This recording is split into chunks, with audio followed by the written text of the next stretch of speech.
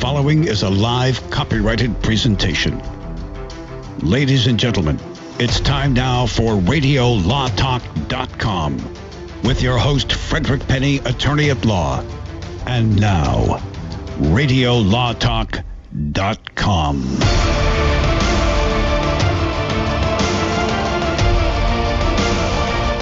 Yeah, I like to reward the third hour listeners. I know we're not supposed to say we have 3 hours sometimes, but we're going to reward third hour listeners because you know what?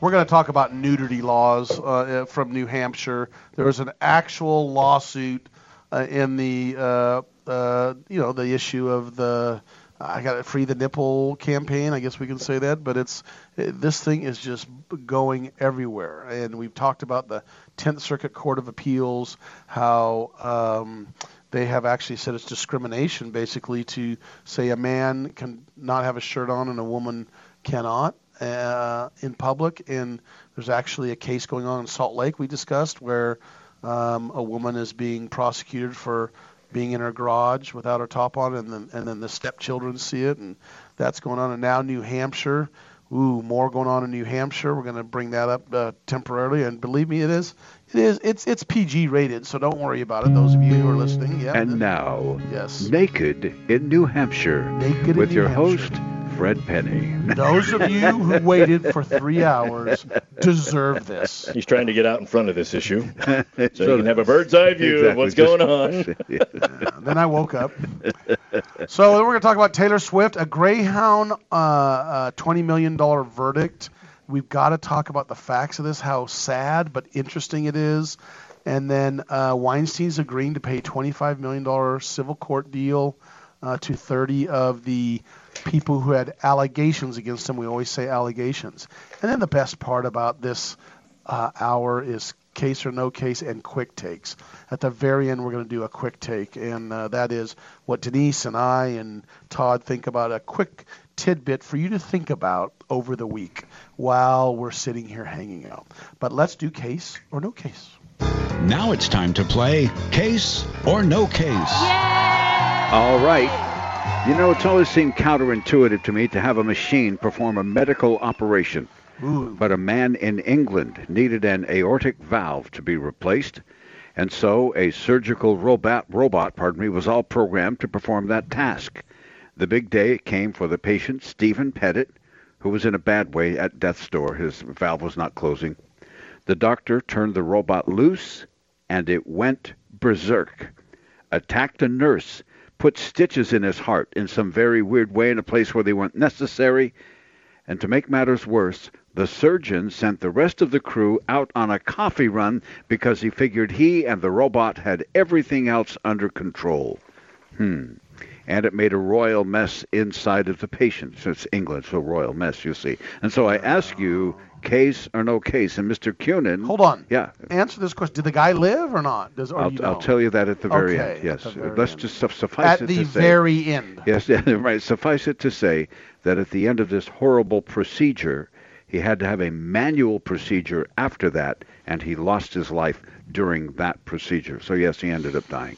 So, Mr. Cunin, I believe it's your opportunity or privilege to go first on case or no case this time. Case, and if so, what was the result? Well, I think originally based upon your clarification there, I will say that this is definitely actually a scenario.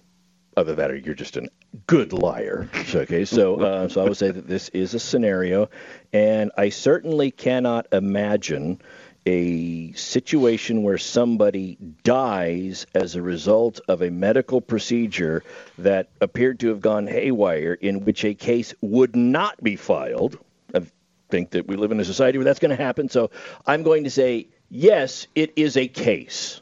I'm going to say it is a case. Okay. Filed by his heirs for wrongful death and whatnot. I see I said it, whatnot. There you go. Wrongful heirs. You're a whatnotter. And the thing that makes this unique, I'm going to say that the family loses because, now this was England, right? Yep. I'm not really certain what their procedures are over there, but I'm going to say that they were unable to prove negligence because the doctor didn't do anything that other doctors wouldn't have done, including sending people for coffee. So, or maybe because the machine did the work. yeah, so it was. So I'm going to say that case is filed, and the plaintiffs lose. Ms. Dirks, what say you? Case or no case? Yes, I don't think they have a negligence claim against the robot because the robot's not a person. So I'm thinking it's something kind of strange and having to do with the fact that there was a robot malfunction. So the doctor would not necessarily have been negligent, but the manufacturers of the robot may be. What would be the damages? England's really strange, too, about damages. They don't let there be all these big, huge damages.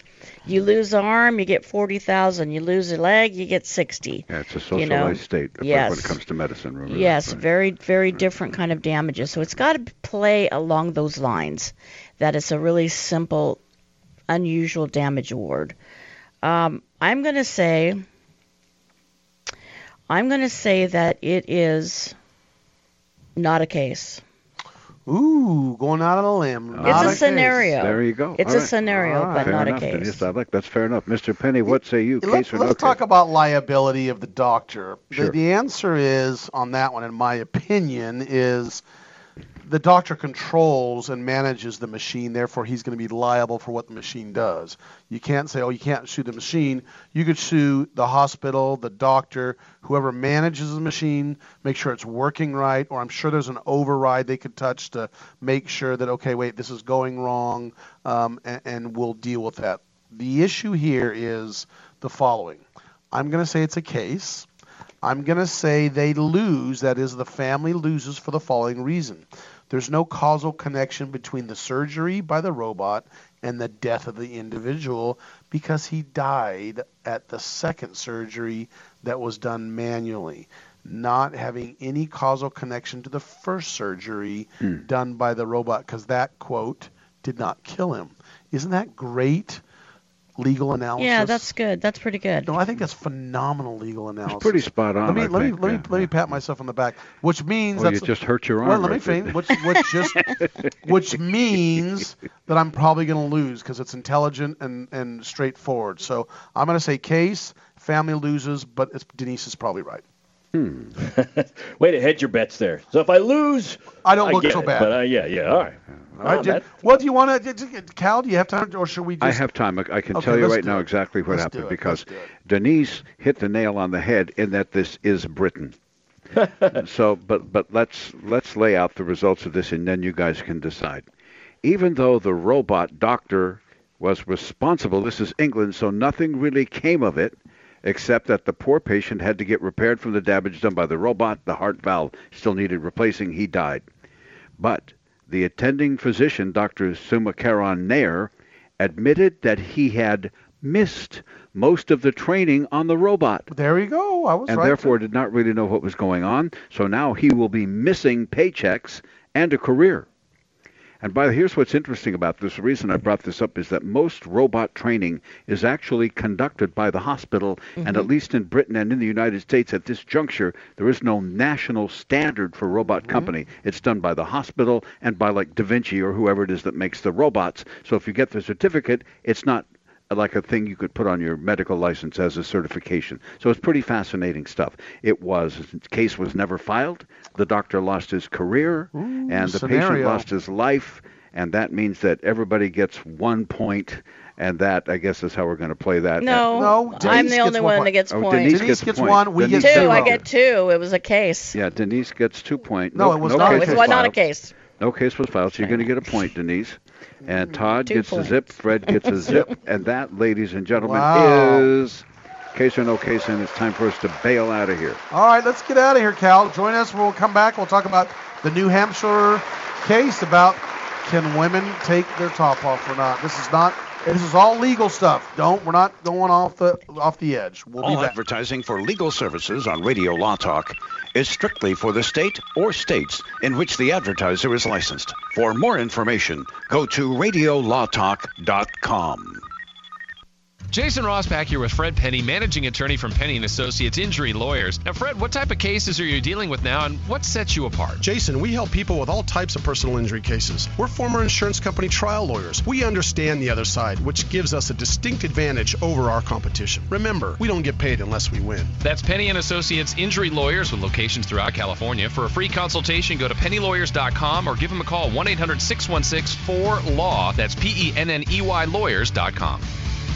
Hi, my name is Lily. My mom and dad used to fight about money all the time. Then one day, I heard them talking about this guy, some uncle I never knew, called Uncle Sam. Well, they say this Uncle Sam guy wanted them to pay him like $1 gazillion, and they didn't have $1 gazillion. So they called this company they heard on the radio called the Tax Doctor. And the Tax Doctor worked with Uncle Sam's people. I think they're called the IRS. And they were able to work it out so my mom and dad didn't have to pay Uncle Sam very much money at all. So now mom and dad are happy, and I'm happy too. Thanks, Tax Doctor. If you owe $10,000 or more to the IRS or state, call now and pay less. 800-263-2610. 800-263-2610. That's 800-263-2610. This is Denise Dirks. We can represent clients in divorce, legal separation, child and spousal support, custody, termination of parental rights, step-parent adoptions, guardianships, and even conservatorship matters. Call 1-877-886-7186 for a consultation. The law offices of Denise L. Dirks provide family law services in Northern California. When the law affects your family, call 877-886-7186. The family of attorneys at Denise L. Dirks is here to help. Hi, I'm Frederick Penny of Penny & Associates Injury Lawyers. I bet you're tired of hearing lawyer commercials, so just relax and listen to music for a few seconds.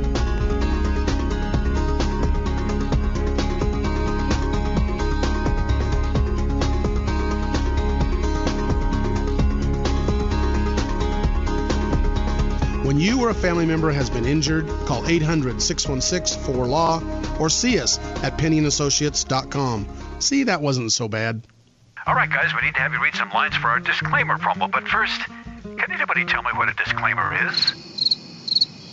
All right, then. Well, Denise, you go ahead. Non uti concilius me auriere proquestis purpurium juris consult. Latin, that's a nice touch. Thank you, Denise. Next time we'll try it in English if that's okay. Fred, how about you? Cal, I don't want to read all this. Can't we just tell the people that we're discussing general legal issues and they should hire their own attorney instead of relying on what we have to say here? Well, we could, I guess. Chris? I'm not going to be there anyway. Why have me do it? Let's have Todd do it. Me? Read disclaimers? Why, I couldn't. The information you hear on Radio Law Talk is general. The preceding promo was for entertainment purposes only. And if you want true legal advice, contact your own lawyer. Just a tip from your friends at Radio Law Talk. Be sure to read our disclaimers on radiolawtalk.com as well. Even in the hustle and noise of this modern world, we feel the pull of the forest. To walk under the canopy and feel transformed. National forests are essential to life. Majestic and grand, they clean our air, supply drinking water to millions, and provide homes to countless wildlife. They fuel our imaginations, inspiring us to think big, and now's the time to do just that. Fires and natural disasters devastate our forests each year. I like the Amargosa Valley. Time to get back to Radio Law Talk on radiolawtalk.com and on your favorite radio station. So we're talking about New Hampshire now. The Supreme Court of New Hampshire, the state Supreme Court, has upheld an ordinance in a small town called Weirs Beach in Laconia in 2016. There's a public nudity law that says you cannot basically go topless as a woman, and it's been upheld by the courts, including the Supreme Court of New Hampshire has upheld it as a valid ordinance and law, and it is not discriminatory in any way against women. and now they're trying to get it before the United States Supreme Court, which between you and I, because it's already gone to the 10th Circuit we talk about, and they said that that is discriminatory, that a woman should be able to take her top off. But I think the United States Supreme Court's going to have to hear this at some time to determine whether or not this is discriminatory or not. Most of the cases, and Denise, we're going to talk about this, that have gone before the state Supreme Courts have upheld the ordinances that do not allow a woman to go topless. Is that correct? Yes, and this is a very classic example of the separation of powers between state and federal. That's exactly. Because the federal courts have upheld that it is a violation based upon racial and or gender grounds, right. And that it's free the nipple needs to be dealt with on that level. On the state level.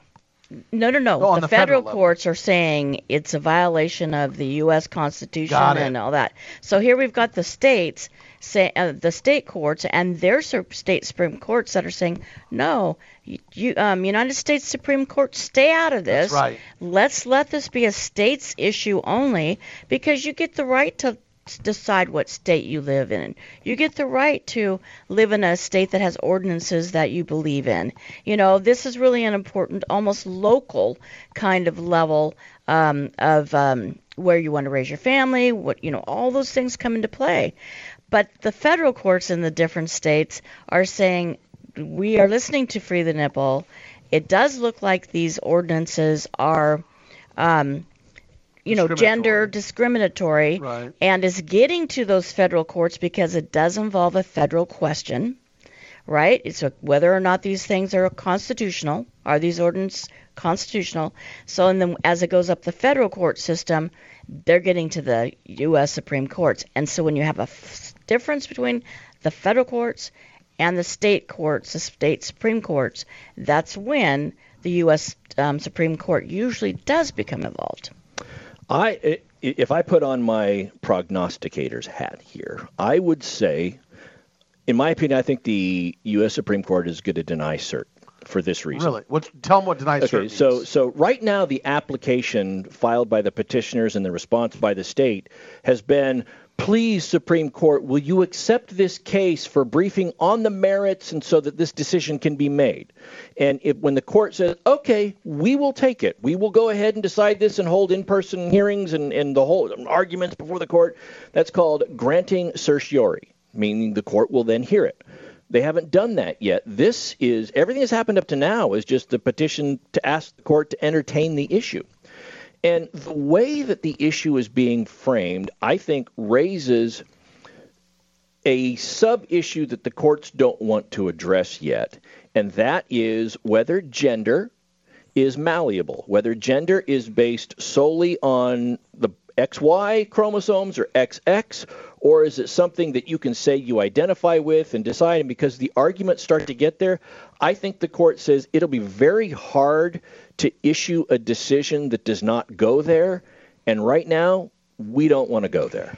I think this U.S. Supreme Court is going to perhaps deny those state requests, but I'm pretty sure they're going to take up the federal request, because if they do that, that's where the heart of the matter is. That's the constitutionality of the matter.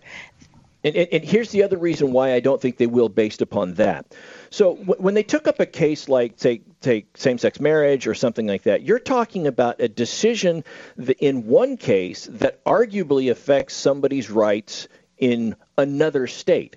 Because right now, like if you're married, and if you guys move from California to Tennessee, you don't have to get married again in Tennessee under the comity clause of the United States. You get married here, you get to be married wherever you go. You're recognized there. And so that was the issue with some of those things. In this one here, if it's a violation of the law to be nude for a female, to be topless in the state of New Hampshire, that doesn't affect somebody in California. It affects a Californian that goes to New Hampshire, but not once they leave New Hampshire. So it's very specific. And the thing the court has to remember here, and what I think they're going to remember, is going back to the Founding Fathers, the big debate was, okay, we need a federal government to provide for national defense and to do things, but they were very leery of having a federal government that denied the individual sovereignty of the 13 states at that point in time, because folks in Boston were saying our interests have nothing to do with the guys in South Carolina, so we want to have our sovereignty. And I think they could look at this and say, this is too close to that. If New Hampshire wants to be approved, they can be approved. But on the other side of the table, that like Denise is arguing, the 10th Circuit Court of Appeals, which is a federal appellate court, has already weighed in on it and said it is illegal or unconstitutional for a local municipality to say a woman can't go topless. It's already been weighed in on. So the question is, does the Supreme Court hear it? I think they have to now. Now, you're right, maybe in the New Hampshire case, but how are they going to ignore the 10th Circuit Court of Appeals case? Well, I don't know. Because it leaves them split, and that's the problem.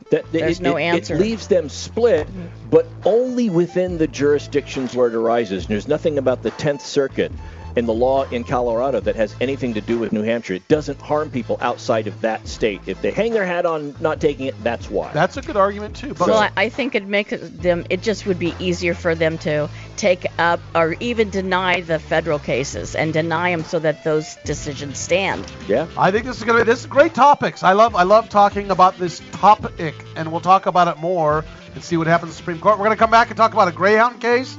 And we're going to talk about Harvey Weinstein. I know you guys are not tired of hearing about that. We'll be back. You have found Radio Law Talk on the radio and on RadioLawTalk.com, where all of our episodes are archived for your podcasting convenience. We'll be right back. All advertising for legal services on Radio Law Talk is strictly for the state or states in which the advertiser is licensed. For more information, go to RadioLawTalk.com. All advertising for legal services on Radio Law Talk is strictly for the state or states in which the advertiser is licensed. For more information, go to RadioLawTalk.com.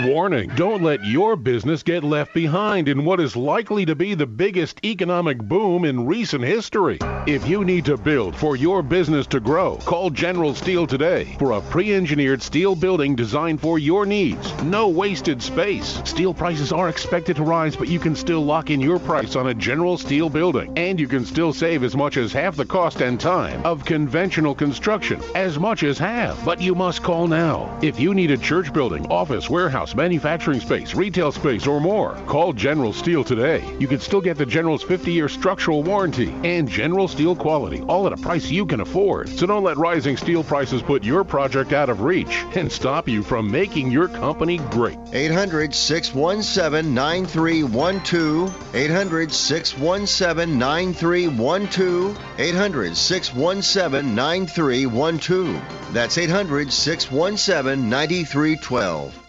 Know someone with a drinking or drug problem? Learn how to get sober after we share these stories. I was 35 with two beautiful children when my life and addiction started to spiral out of control. After my divorce, I went into a depression cycle and started drinking more often and using prescription drugs. After my second DWI and arrest, my ex-husband threatened to take our children away from me. I was 17 when I became addicted to heroin and meth. I thought I could quit on my own, but I couldn't. It hit me when I was arrested. Get sober now. Your private insurance may cover costs and we'll get you here. It's simple. Just call Elite Rehab Placement right now. Please, don't wait. Your life matters to us. 800-918-1376.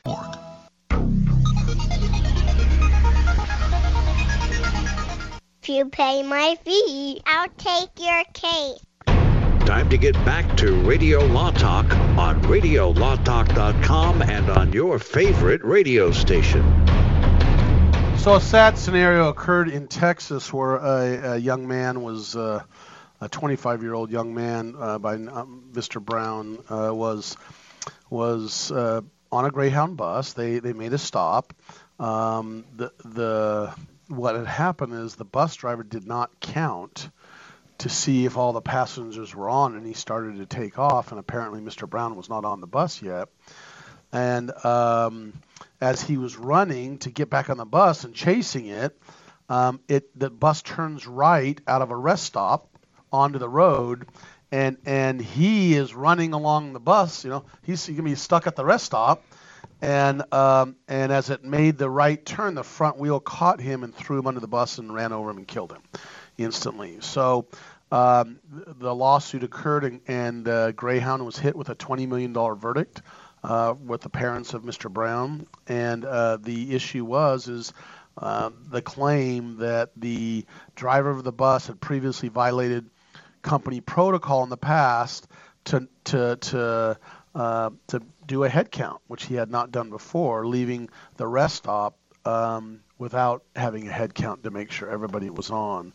And so that was interesting. But there are a couple of things we learned from this. Number one, very important to follow. They have directions. Greyhound and businesses have directions. That's why you follow them as an employee. And when you're upset because you get disciplined because you're not following directions, this is the reason why. The second thing is, doggone it, don't run after a bus and run on the and that was their argument. Greyhound's like, what he did though was his own fault. He's running after a bus and then running on the main road in front of the bus. I mean, you wonder if the plaintiff, the family, is saying, look, the defense is throwing my client under the bus. Literally, in this case. It's like one of the only times that actually happens. They probably didn't say that.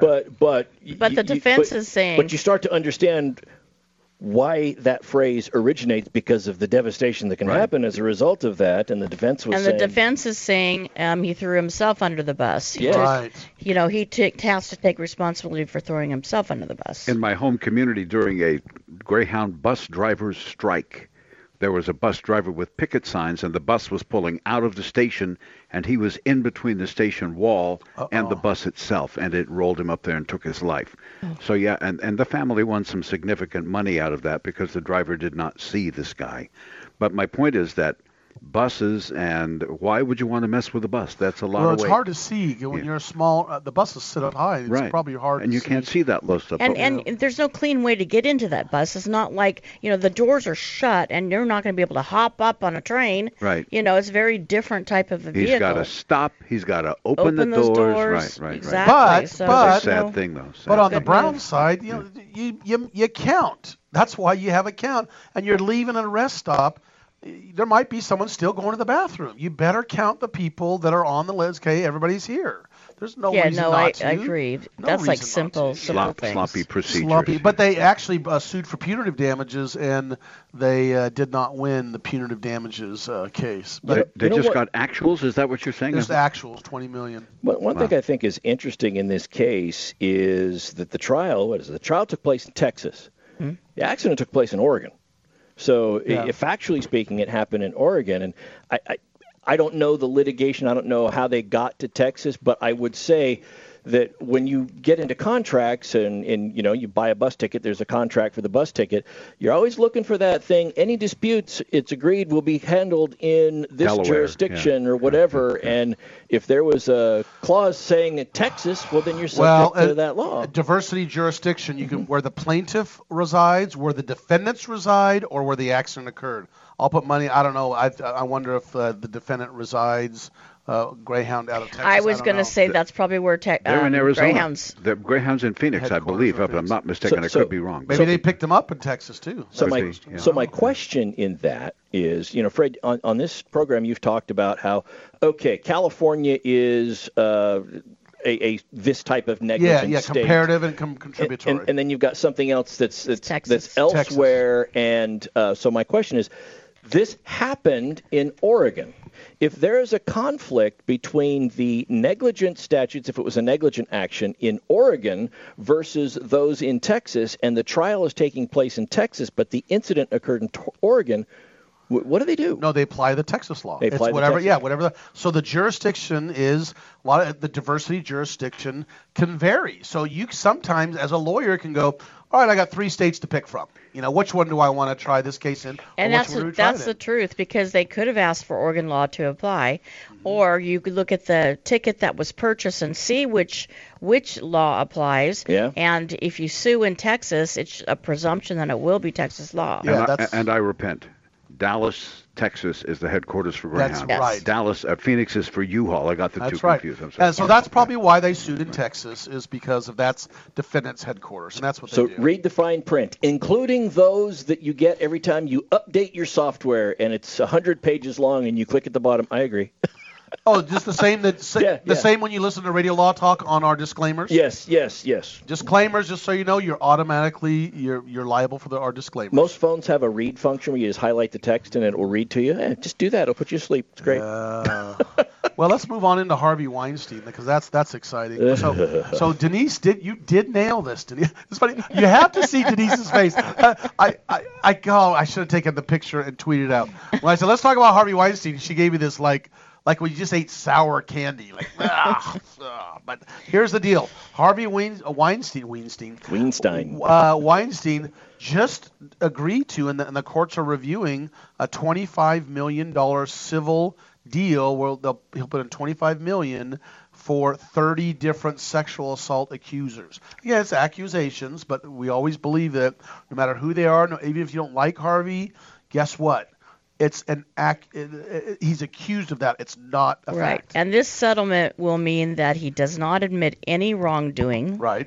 This settlement will mean that he doesn't have to come out of pocket 1 cent.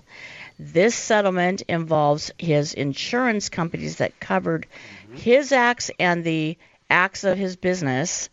So it's going to be totally funded by the insurance company.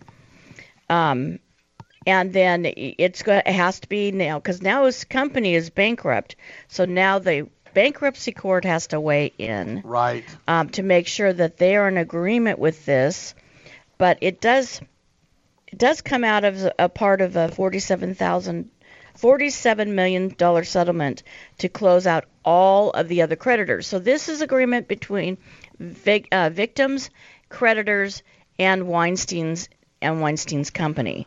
So it is a very huge, big agreement. Well, here's the interesting thing too. This basically brings to an end pretty much all that I know of the civil suits filed against he and his companies. Yes. And that could believe it or not, that could clear a lot up. And here's the interesting thing, and Cal, I'm going to get to you in a second. That's fine. The interesting thing, if you notice what's been going on with this case, and I know you guys are wondering where I'm going, you notice he's showing up with a big fat suit that makes him look like he's lost weight, and he's in a walker, like he's being. And some are claiming, oh, this is the biggest, farce. Show. It's a show, Well, my question was, let's say this goes to criminal court. Could it be entered in that he paid $25 million in this case? It's just it's not relevant at all? Not relevant. Well, usually, it depends on the state, but I would say evidence of a settlement or evidence that you fix something to make it not dangerous is not allowed to be brought into the suit because it's prejudicial for them to fix something or to settle something and it to be presumed that that's a criminal act. Or that's because of a criminal act. Because he's paid, $22 million. You could, would you argue in court he just paid it for nothing? Well, here's the interesting thing. Yeah, here's the interesting thing. No, here's the interesting thing. Did you know a quarter of that settlement, part of it, is going to go toward paying some of his company's legal costs and his lawyer costs? Yes. So not just $12 million is going to resolve his costs. So what this means is remember the context is bankruptcy court. Sure. And there are both secured and unsecured creditors in the bankruptcy court. And if he doesn't get a good settlement as to all of them, because he technically cannot discharge anything, he's not of that level, unless he gets an agreement with all of them, then they're going to fight over different things and he's not going to get fully resolved. So this does allow for unsecured creditors and secured creditors and Weinstein's own attorneys to fully resolve his bankrupt estate. The only thing I will say is there were at least 17 named defendants in this lawsuit, either companies or individuals. And if you're an insurance company, you got to have different lawyers for each one of them under conflict of interest. Right. And that can often drive a settlement. But don't forget, that's just 25 of the overall $47 million total that's been paid out. So anyway, we're going to come back and talk about so we got Texas judge blocking the border wall funding. We're going to talk about a synagogue shooting, all kinds of stuff at Radio Law Talk. Join us.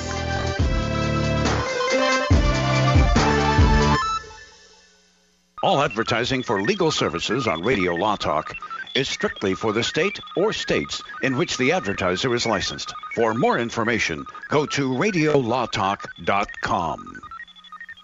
Not all law firms have extensive experience in all areas of the law. It's wise to look for firms that have knowledge and understanding in your particular area of concern. So go to prolawfirms.com. They have listings of attorneys in key areas of practice, such as family law, estate planning, personal injury, bankruptcy, and so forth. When you're looking for a lawyer that has extensive experience in your particular area of need, go to prolawfirms.com. That's prolawfirms.com. ProLawFirms.com is not a law firm and does not endorse or recommend any specific law firm. Jason Ross back here with Fred Penny, managing attorney from Penny & Associates Injury Lawyers. Now, Fred, what type of cases are you dealing with now, and what sets you apart? Jason, we help people with all types of personal injury cases. We're former insurance company trial lawyers. We understand the other side, which gives us a distinct advantage over our competition. Remember, we don't get paid unless we win. That's Penny & Associates Injury Lawyers with locations throughout California. For a free consultation, go to pennylawyers.com or give them a call, 1-800-616-4LAW. That's PENNEY lawyers.com.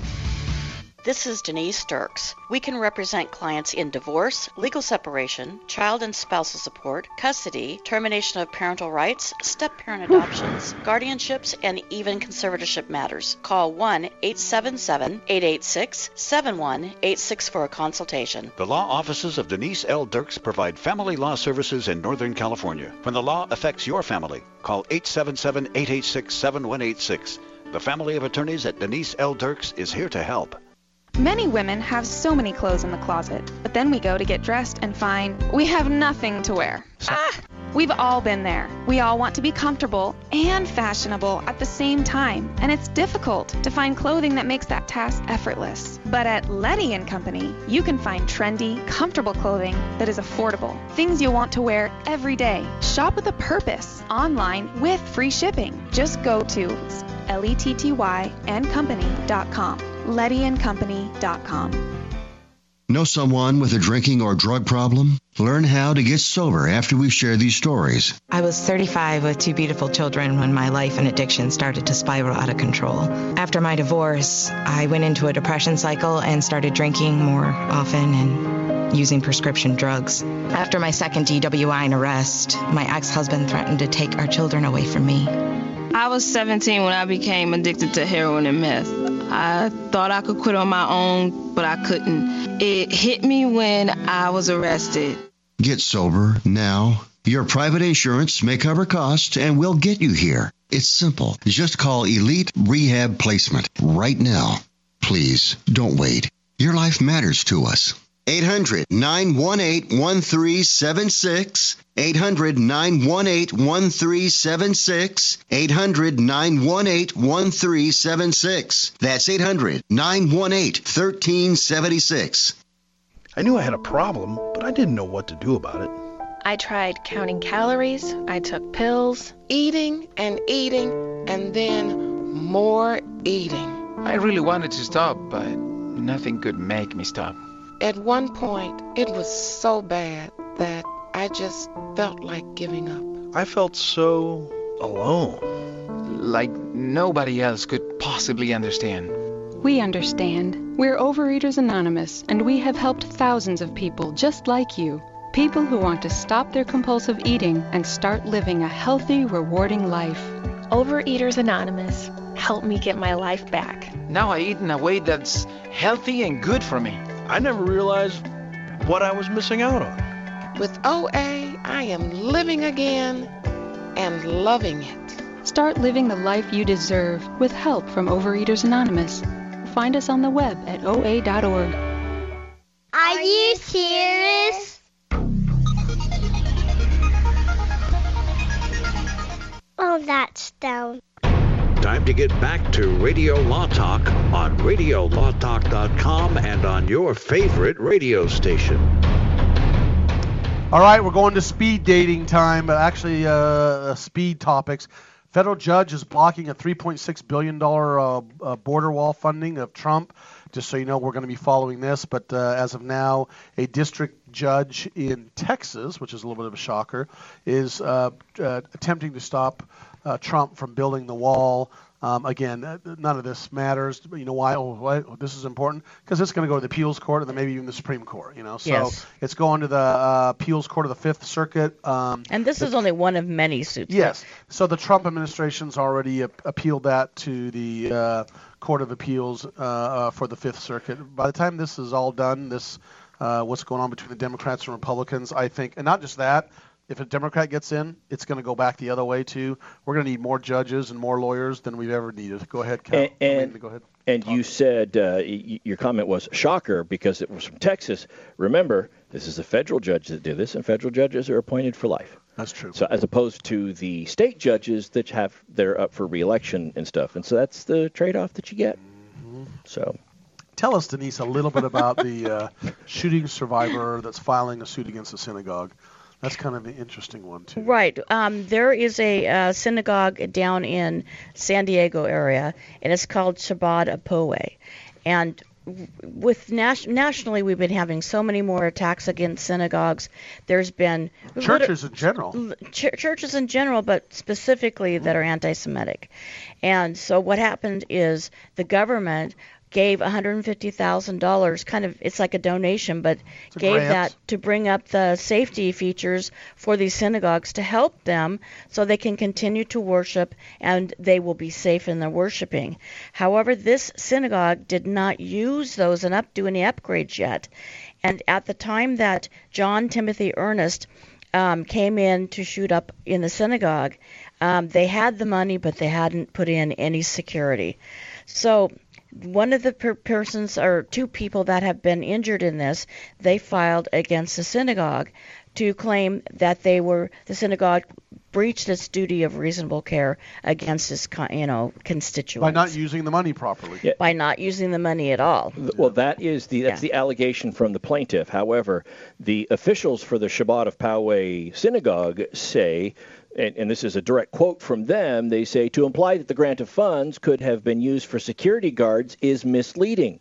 While we were approved to move forward with the federal grant application shortly before the attack, it's a process that can take many months, even years before the funding comes through. The grant we were approved for did not cover security guards. Oh. So, when you get a grant from the government, you got to use it for the purposes for which it's given, and they're saying that it did not cover that. So, yeah, this is going to be a hugely litigated issue about what they did, what the money could be used for, and whatnot. And it doesn't necessarily have to be. It doesn't necessarily have to be tied to the money either.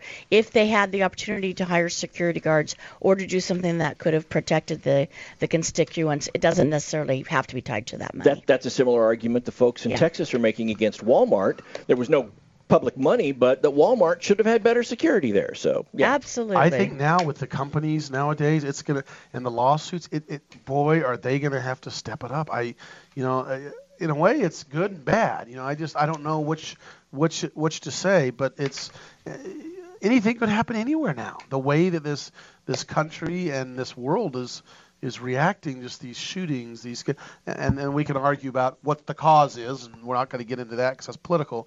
But here's some more important things we need to discuss, and that's why we leave this toward the end of our 3 hours. And this is really important first world issues. Yes. And that is the British supercar dealer is suing for a transmission that's worth $500,000 because when he bought the Ferrari 250 GTO for $43 million, he wanted a $44 million. He thought it was not fair that he didn't get the transmission that he believed was supposed to come with the car. It was a gearbox. What's a gearbox? Same thing. Well, gearbox, transmission, same thing. Gearbox means it shifts. The shifter thing. The car cannot go forward or reverse without it. Okay. But let me tell you, this is a 1962 Ferrari 250 GTO. I like cars. There's only 39 of them made. It was built by Ferrari between 62 and 64. This is basically the holy grail of cars. This is the most expensive car ever sold on the auction block.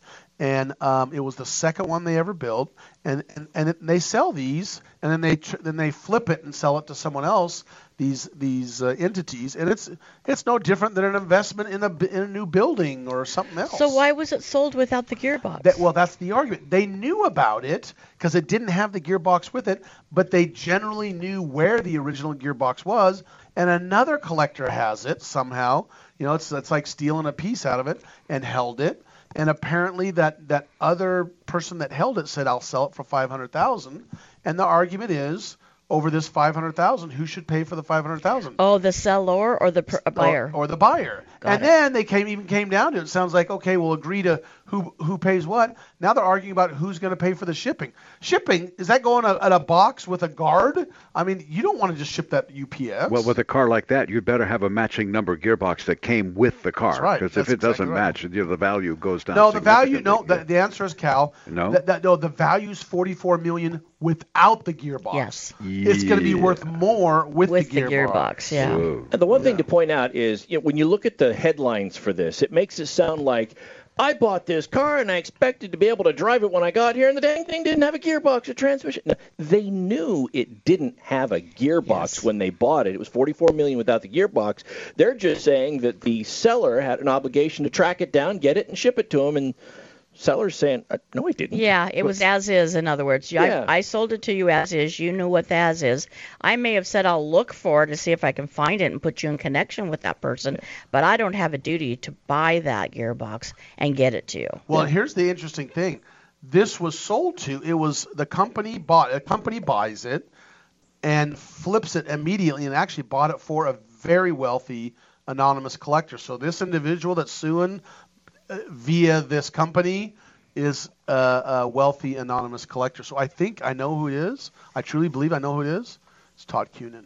Oh, I thought you were going to say Jay Leno. I mean, luckily they agreed to take a two-party out-of-state post-dated check, and I mean post-dated. But yes. No, I drove it here today, so without the gearbox. Yeah, look, you give me a little bit of silly putty, some ball bearings, and 3-in-1. Flintstone driving with his feet on the bottom. Yeah. and he backed it in and then bumped the tree. That's no big deal. It's interesting. This area of law is starting to get a little bit more play. We had the Jerry Seinfeld lawsuit earlier where he thought he was selling something original. The guy who bought it said it's not, so then he sued the people that sold it to him. The hi-fi world of automobiles, interesting. The car collection, and by the way, I have the most exciting, maybe I don't tell about my personal stuff. This is kind of interesting to know. I love Camaros. I've always loved Camaros. Right there, and buddy. I have a 69 Camaro Rally Sport, Super Sport convertible. You're killing me. No, I do. Wait. Haven't heard the best part yet. And it is one of the pace cars, original pace cars. So it's not there's two original pace cars for the 1969 Indy 500. Each dealer gets one, or some big dealers will get two. This is one out of Mississippi, and I've had it forever, and I just love that car. And I'm telling you, you can drive whatever car you guys want. You can do whatever you want with your car and stand up. I guarantee you I will get more looks and more people stopping me than anyone, because that car drives up and down the freeway or goes wherever. It is like accidents happen near me. I'm shocked. Look, that is that was Chevrolet's answer to Ford's Mustang. Yes. When Ford came out with the Mustang, Chevy said, we don't think this stuff is really going to take off. And then it was popular as all get out. And we got to compete with it. All get out? Yes, but That's a good phrase. The only thing that I would say for me over a 69 Camaro would be either a 66 or 67 Chevelle SS. Those are beautiful. I love those. That just goes back to my cousins, and would love those. Well, the 67. Okay, we're going. Oh, you know what I love? Honestly, I love Denise's quick take for the program. Darn today. it. We didn't get into our last little That's topic. okay. Quick take. All right, quick take, and I'm first, right? Well, sure. All right. Mrs. Giuliani is really smart to settle before the assets may be seized and removed to Ukraine. Yeah, you go to Ukraine. Good. Fred, yours. All I got to say, ACT, SAT lawsuit we're talking about, young man and young women, when you're worried about your dream not coming true, not getting into your college of your dreams, welcome to the club. Todd. And I would say, if ever there was an argument that legal briefs should include pictures, I submit as Exhibit A, the New Hampshire public nudity case. We'll see you next week.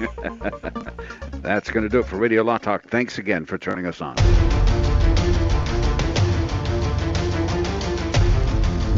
You have been listening to RadioLawTalk.com, a copyrighted presentation of Radio Law Talk Incorporated.